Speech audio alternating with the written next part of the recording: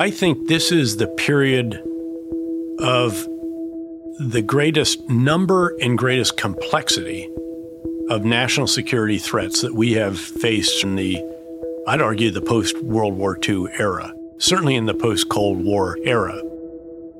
That's General David Petraeus, the leading American general of our time. He was the commander of the two wars in Afghanistan and in Iraq. The U.S. Army was in Petraeus' blood from an early age. In fact, his rise to general seems almost preordained. He grew up close to West Point. He attended the military academy there. And then he married Holly Knowlton, the daughter of the school's commanding officer in the West Point chapel. Petraeus has been called the most competitive man on the planet. Even as a senior officer, he often challenged younger soldiers to push-up contests, and he won. And when he was accidentally shot in the chest during a training exercise in 1991, a few days after his multi-hour surgery, Petraeus got out of his bed, did 50 push-ups, and demanded that he be let out of the hospital, which he was allowed to do. At Princeton, he powered through his PhD in record time. He wrote his dissertation on the lessons of the Vietnam War for the U.S. military. When Petraeus describes the security threats facing the United States and the rest of the world, it's less professorial and more Ringling Brothers.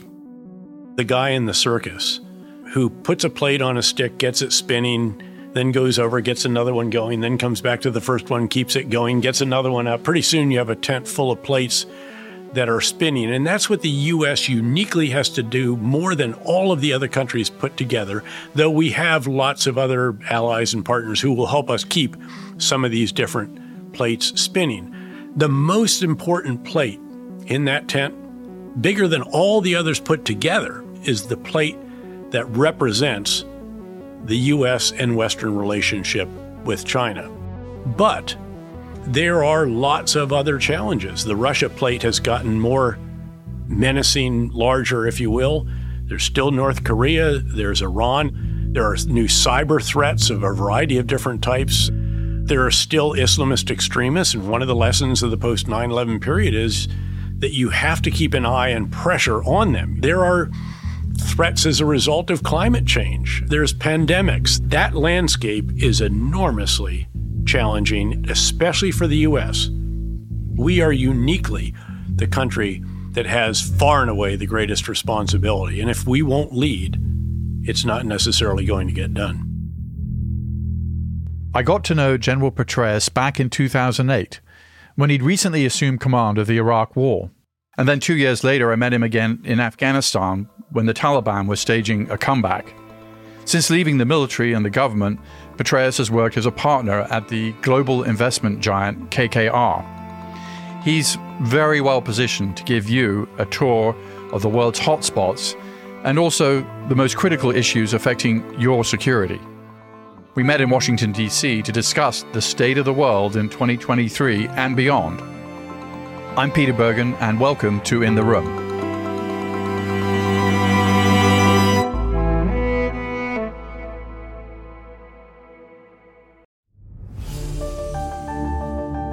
Just a quick note before we get into the story. I hope you'll go to audible.com/news, where you'll find my recommendations for other news, journalism, and non-fiction listening. That's audible.com/news. Now, let's get back to the show.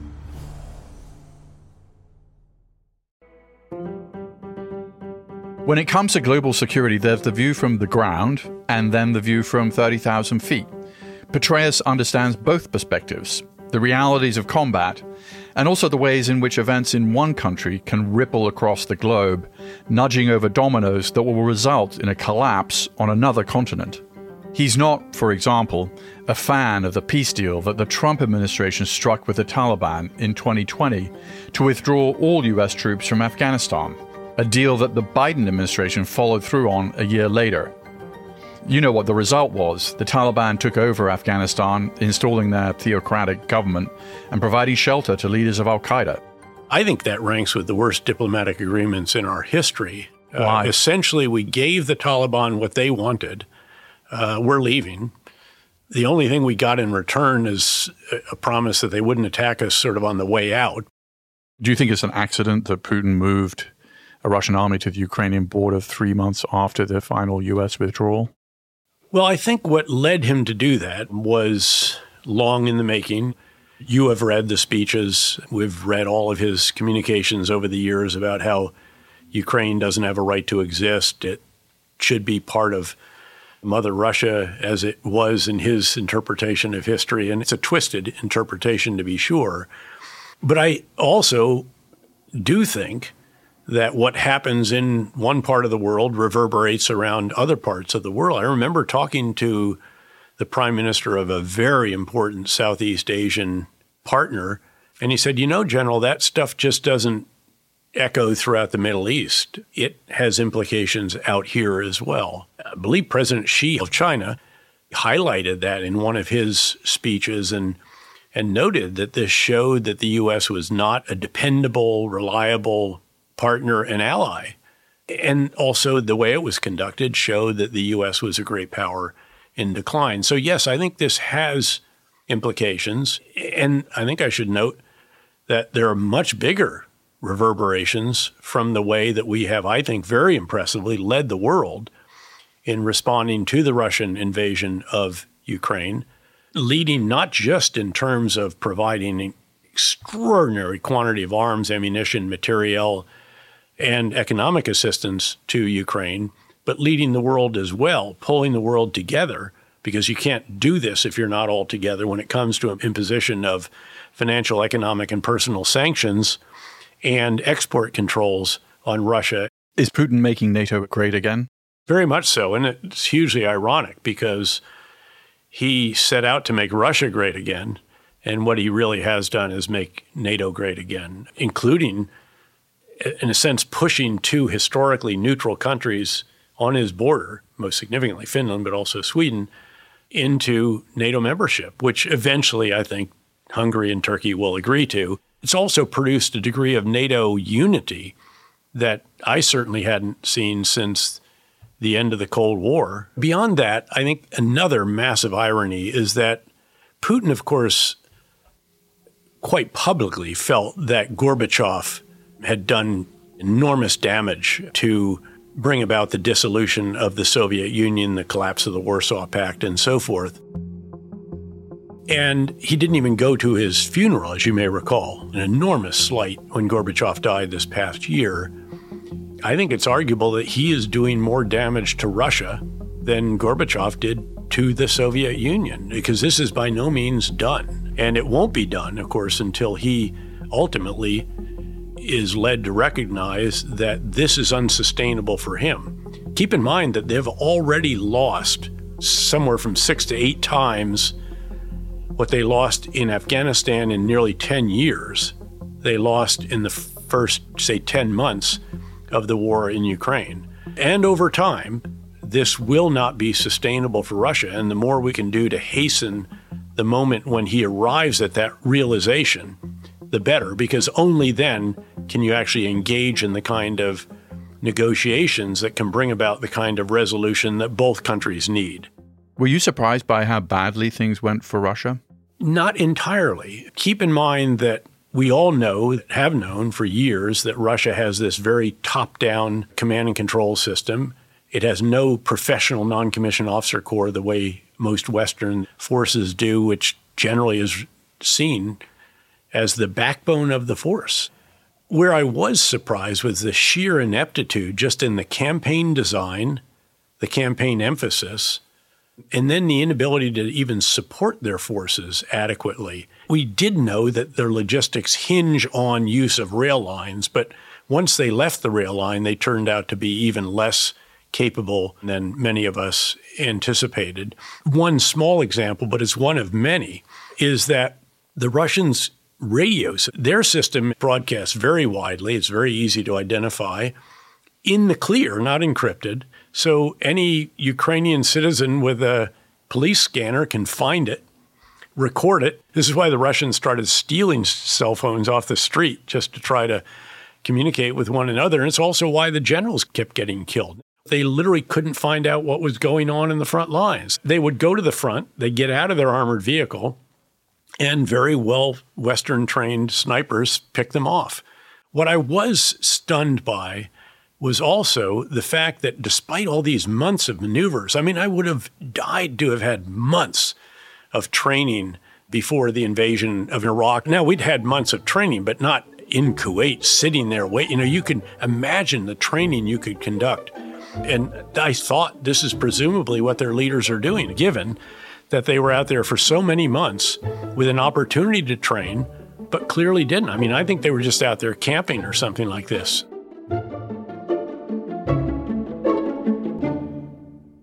Another huge lesson, to state the obvious, is leadership matters. And I've built a whole website. I was a fellow at Harvard for 6 years, non-resident. We built a website on strategic leadership, and it identifies the 4 tasks of a strategic leader: get the big ideas right, communicate them effectively, oversee their implementation, and determine how to refine them and do it again and again and again. And of course, President Zelensky has done this magnificently, brilliantly. The very first big idea is, I don't need a ride, I need an ammunition. He's staying, and his family's staying, and all men are going to stay. And we're going to mobilize the entire country, something Russia hasn't remotely done. And this is our war of independence. And he communicates, of course. Let's remember, he is an actor after all. I mean, he was a comedian, yes, or a satirist or whatever, who played the president, which is really what got him elected.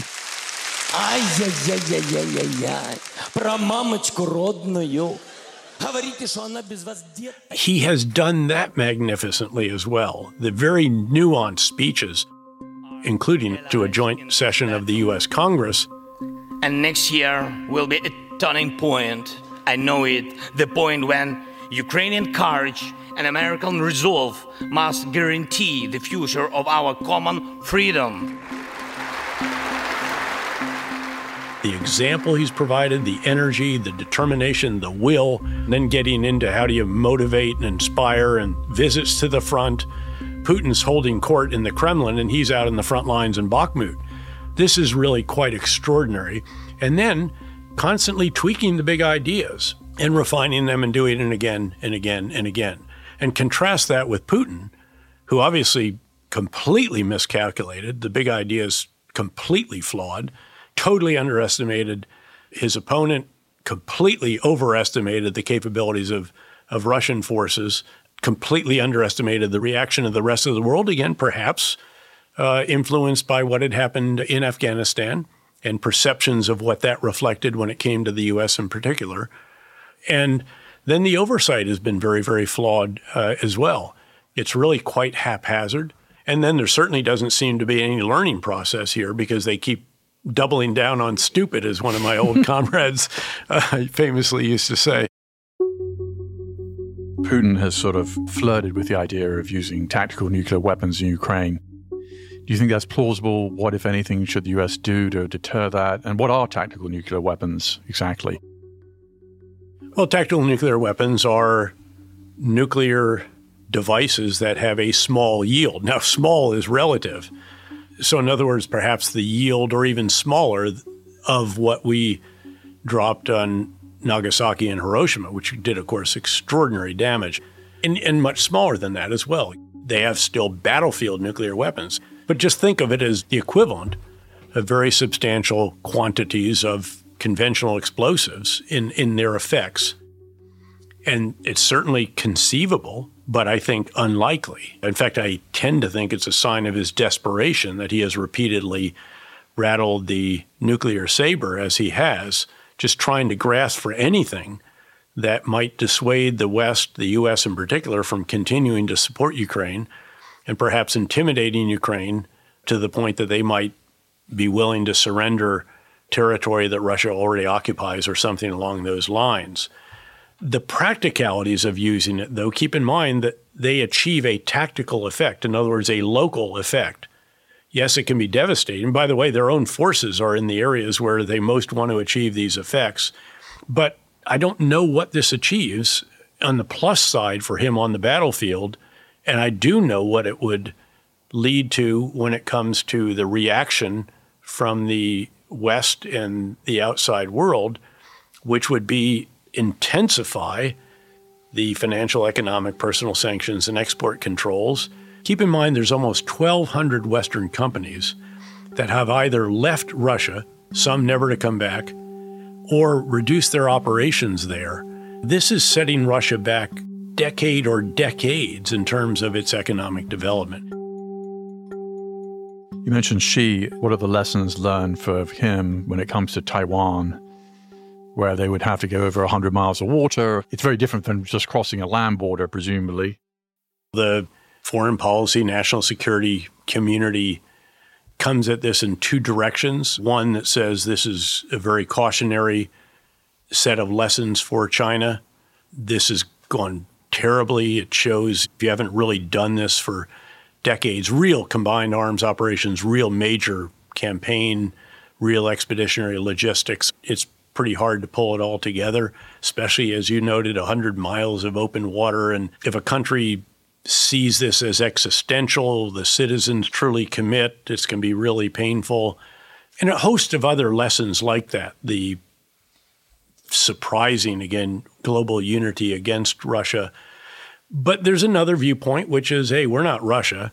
We're vastly more capable. We're much more disciplined, don't have remotely the corruption, the ineptitude.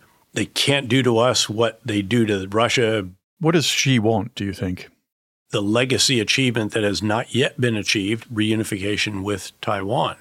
Now, there are grander ambitions, as great powers have, influence in the region, in the world, make the world safe for their kind of government, safe for autocracy, if you will. The not necessarily near term, but mid or longer term objective clearly has to do with Taiwan. You said the U.S.-China relationship is the most important one in the world.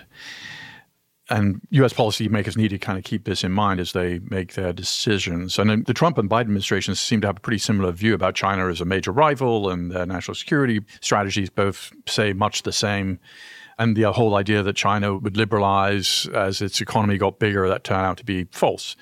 So if we're going to have a mutually beneficial relationship, as you say we should. Well, I'd like to see. My hope is that the relationship could be as mutually beneficial as is absolutely possible, recognizing that this is a severe competition, but nonetheless hoping that there could be a variety of areas in which there can be benefits to both sides. Can't we all just get along and enjoy a much more beneficial relationship than has emerged because of the onset of this severe competition?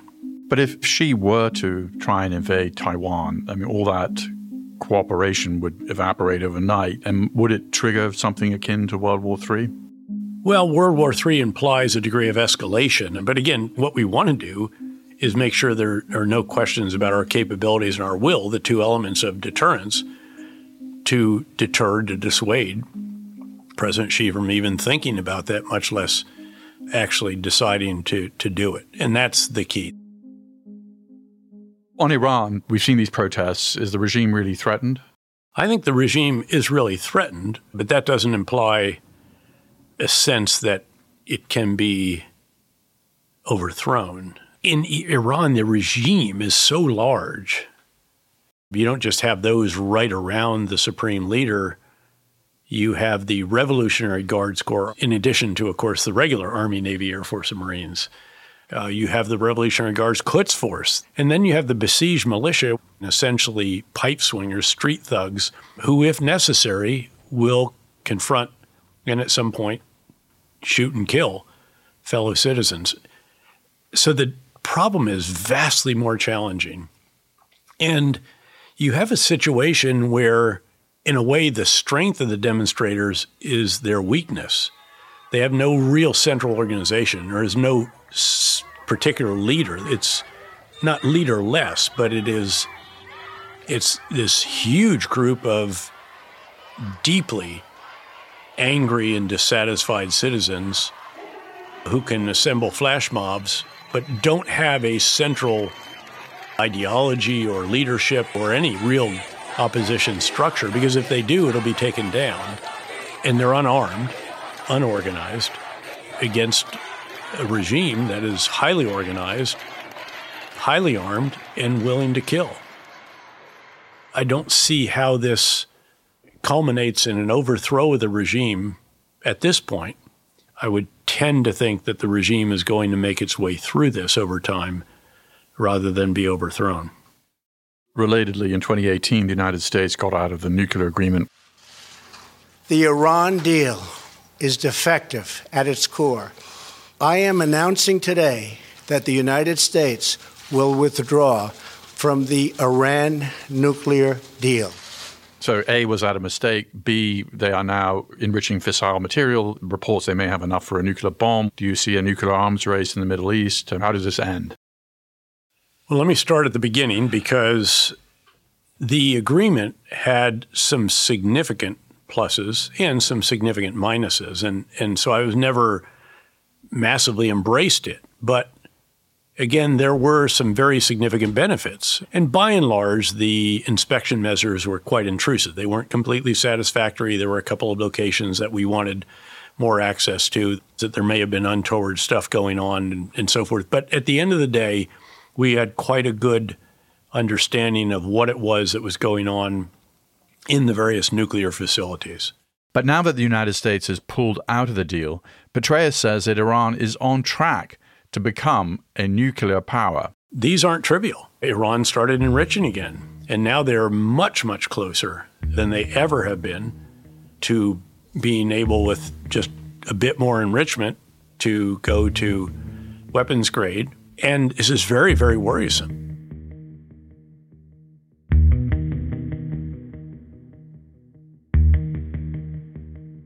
A world tour of security threats includes those that cannot be contained by any nation's borders, threats like pandemics and climate change.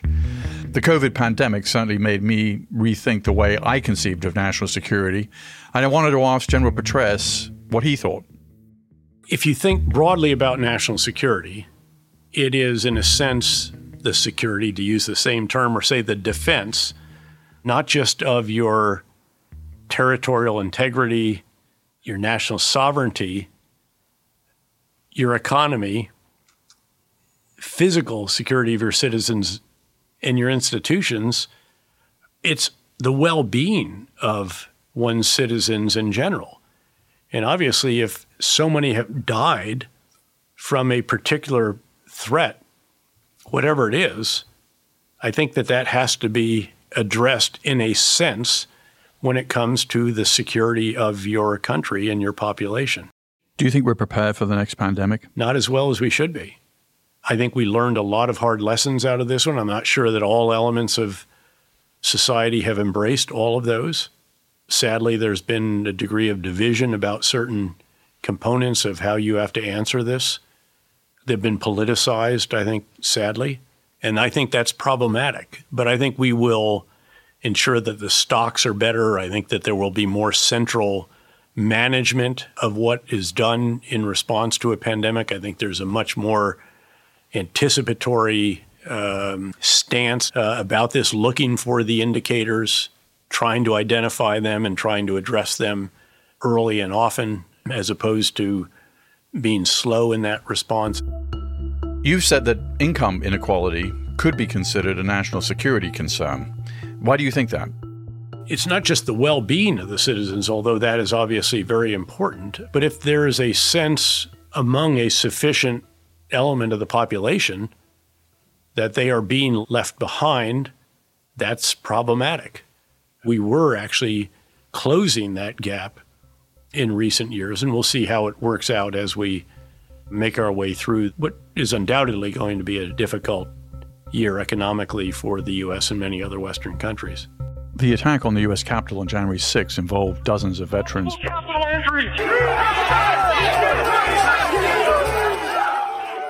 Were you surprised by that?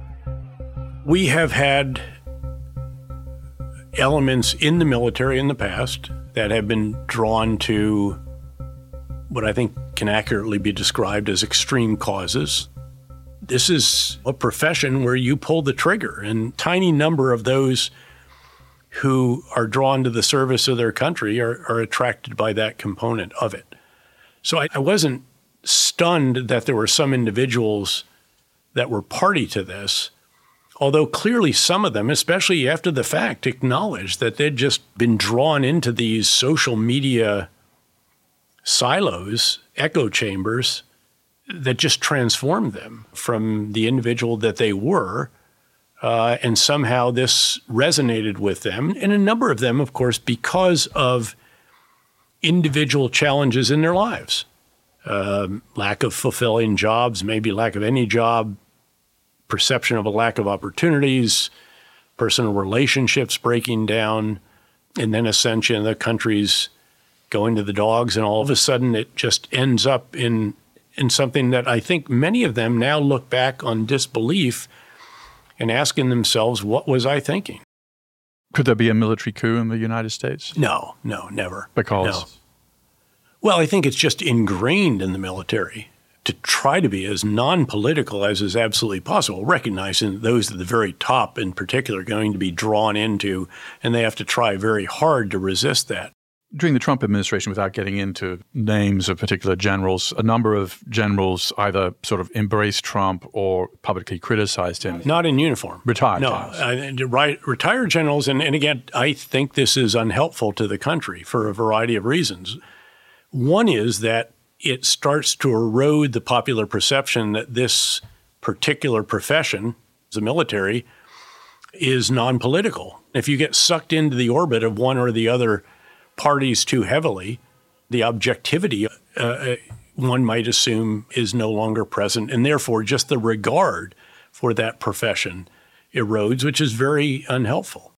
What are the lessons for the future of warfare that we're seeing in the Ukraine war? Just to begin with, the fact that the unthinkable is not unthinkable. The idea that a major country, a great power, would invade a neighbor really without provocation. And the first invasion of a sovereign country in Europe since the end of World War II, that in itself is very, very significant. Beyond that, there's a host of lessons of which we just see glimpses, actually, in Ukraine, because this is a war largely fought by Cold War equipment. It's the old tanks, it's the old artillery, it's largely those tactics. There's nothing all that sophisticated about what Russia has done, but there are glimpses. First and foremost, actually, of all things, is that the context in which this is being conducted has smartphones and social media. So the level of transparency, the level of information from social media is staggering. It's just really incredible. I think you can feel this war, at least I have a sense that I can, from afar in a way that I could not have prior to this. Very difficult to do this while in the middle of a fight. Anyways, got to get back to it. You know, the drones are pretty modest in their capabilities, yet the Ukrainians are using them brilliantly to find the enemy and to identify where the logistical bases are, the fuel depots, the ammo storage sites, the headquarters, the troop barracks. These do show what's potential, but think about what could be seen, let's say, in an Indo-Pacific scenario, where you have all of the long-range drones, you have all of the space systems, you have all kinds of cyber systems, and the range and the precision and the speed when you get into hypersonics, and then increasingly unmanned and perhaps even algorithmically guided, including swarms of these that are not just these relatively modest capability Iranian-provided drones that Russia's throwing at Ukraine, but very sophisticated, perhaps even stealth systems that are enabled by machine learning and AI. That's the future of war. Petraeus also sees a future of warfare in which humans are increasingly absent and the machines take over. You know, the U.S. Air Force has always said they want to keep a human in the loop for these kinds of drones. And you were mentioning the swarms of maybe stealth drones, which are using machine learning. At what point does the human really no longer become part of that? At the point where it is machine on machine and the slowest machine loses. And if you have a human in the loop at the final moment, your machine's going to lose because it's going to be slower than the machine that is enabled by AI.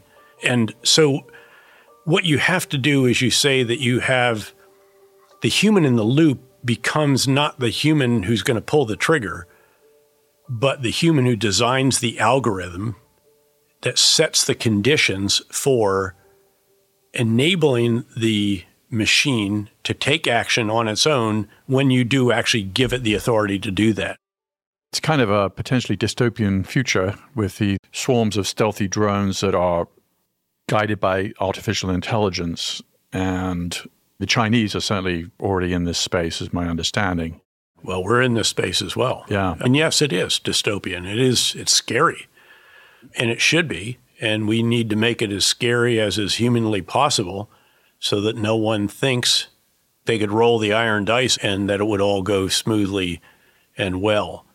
Of course, that's the essence of deterrence. At the end of the day, there are two elements to deterrence.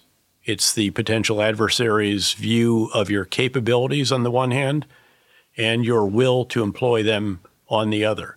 And we have to ensure that our capabilities are so substantial, so formidable, yes, so scary, that no one dreams of crossing the threshold into actual conflict, especially between great powers, and also ensuring that there's no question about the will to employ those capabilities. One final question. We're calling the show In the Room. And I can't think of anybody who's been in the room more than you, whether it's in the Situation Room or elsewhere.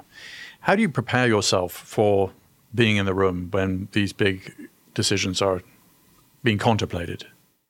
I think that you have to, throughout your life, without sounding overly pompous or something, or as this great destiny or something that I was trying to fulfill, but you just have to have a sense that there could be opportunities, and you need to be prepared to make the most of them, to discharge your responsibilities if these opportunities come along.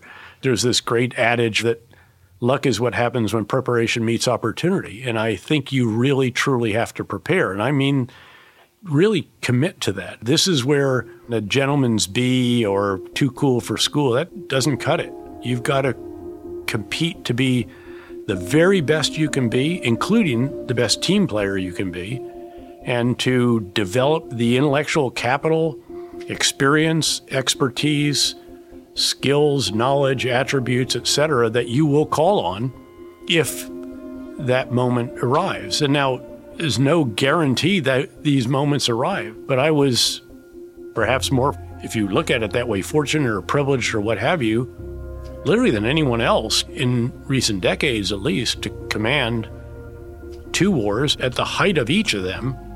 I literally did spend a lifetime trying to develop the knowledge and expertise and experience and all the rest of that if it happened, at least I could give it the best shot that I possibly could. Well, thank you, sir. My privilege. Thank you. Always great to do something with you.